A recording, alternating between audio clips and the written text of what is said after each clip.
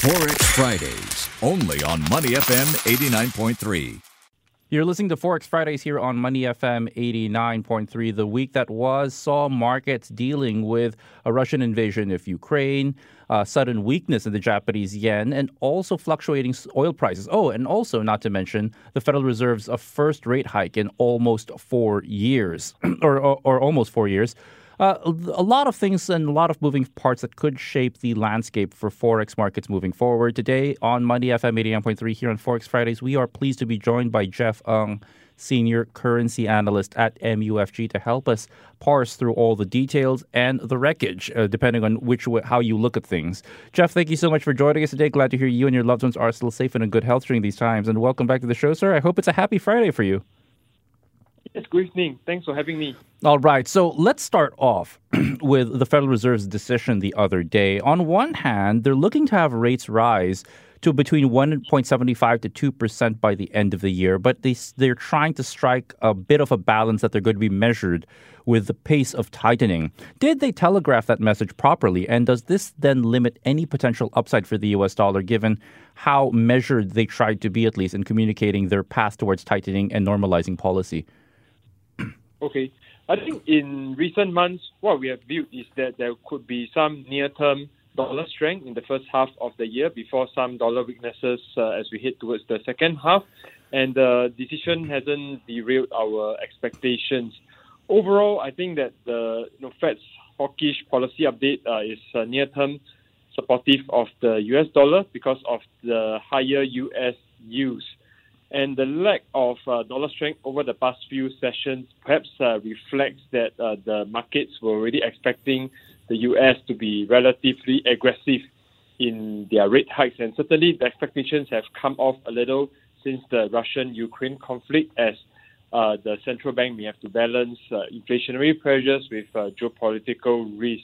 At the same time, I think markets were also somewhat optimistic that there could be some breakthrough to the Russian-Ukraine conflict to help to bring through an easier or rather a speedier resolution, a peaceful resolution. So, yeah, I think we continue to monitor the fluid situation for now. But I think the mood on Friday right now is a bit more bearish as the market started to count the cost of higher commodity prices as well as the risk of the conflict persisting throughout the coming weeks.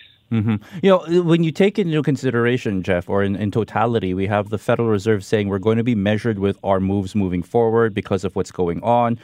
You have also, the prospect of lower GDP growth from the United States based on their new projections, and also all this uncertainty you just raised. I mean, does this mean that this could cool any expectations that the dollar would stay red hot this year? Yeah, I think in terms of our forecast, we for instance, are forecasting euro-dollar around 110 in the first half of the year before rising to about 116 by the end of the year. Overall, I think a bigger swing factor could be the U.S. Quantitative tightening, because during the 2020 COVID-19 induced crisis, they have in fact introduced quantitative easing measures. So some of these balance sheets will likely have to be scaled back after the economy is back on track, the recovery is underway.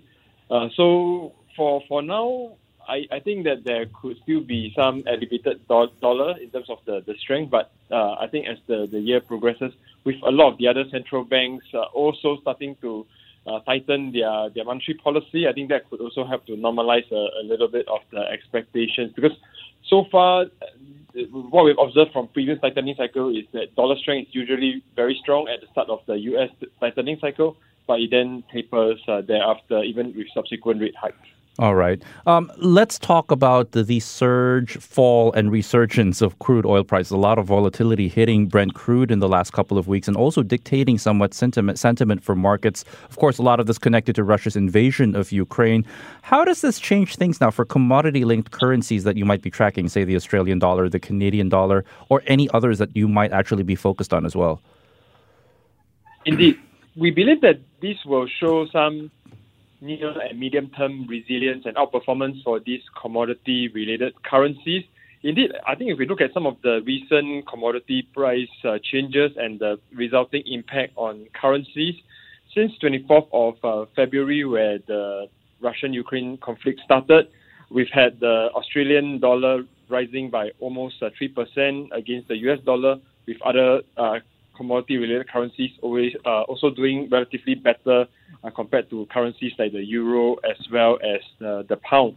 I think that's overall on the back of better trends to their current account and trade balances, because when prices of these commodities increase somewhat, they are still necessities and people still need them, for instance, crude oil or food products. So they tend to improve on the export values of these commodity exporting countries and then also have to support a bit of their resulting currencies as well. Overall, I think our year-end forecast is that the Aussie dollar, for instance, hits to 0.76, and then for the New Zealand dollar to hit higher to 0.70 as well. All right. Let's talk also about Southeast Asian currencies now, because they're also very sensitive to crude oil and commodity swings at the moment. Could we see currencies behave differently with all of this commodity-linked volatility? And Jeff, perhaps could this also lead to a division between some of the commodity-linked currencies like the ringgit and the rupiah versus, say, some of the net importers like the Sing dollar and, say, the Philippine peso? Indeed, we observe a similar divergence in the Asian ex-Japan currency performance since 24th of February, with the ringgit as well as the Indonesian rupiah doing better than other currencies like the Indian rupee or the Singapore dollar or the Philippines peso. I think that's also got to do with how the trade balances outlook are likely going to evolve for some of these economies.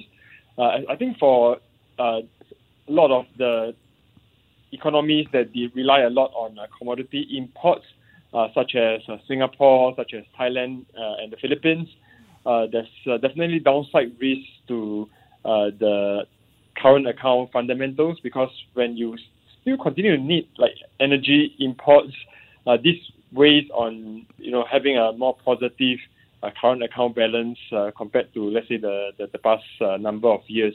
And this is in contrast with, let's say, Malaysia and Indonesia, because, for instance, according to our imperfect comparisons, Malaysia's commodity exports are by large the largest as a percentage of total exports, about 29% of total in 2021, and that's followed by Indonesia of 24%.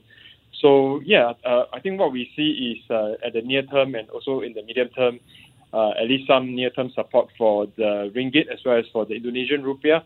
But perhaps as the economy recovers and some of this trend normalizes, we could start to see some other currencies like the Thai baht and the Sing dollar and the peso doing slightly better compared to current trends. All right, we're still speaking to Jeff Ang, Senior Currency Analyst at MUFG here on Forex Fridays. And Jeff, this we get into some of the more interesting moves in currencies, which we saw actually in the Asia Pacific. And one of them also is the midweek resurgence of the Chinese yuan. And there's a connection also between oil and the renminbi's recent uptick after reports that Saudi Arabia might be considering selling oil to China with yuan-denominated payments. Now, there's also talk of Russia trying to tie itself closer to China's bank payment systems. Could this all could be seen also as potential upside for the yuan, but does this support the Chinese yuan at all in actuality? Sure. I believe that at this stage, there are various factors that is supporting the Chinese yuan. For now, being at around 6.30 to 6.40 levels is a bit on the strong side, especially if you compare to a lot of the other currencies.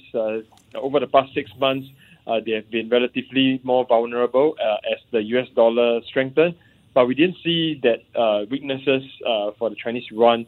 So, for now, I think the internationalization of the renminbi and perhaps more usage of the CNY could be a slight support, particularly as there's still a lot of potential for the yuan to be used in more international payments.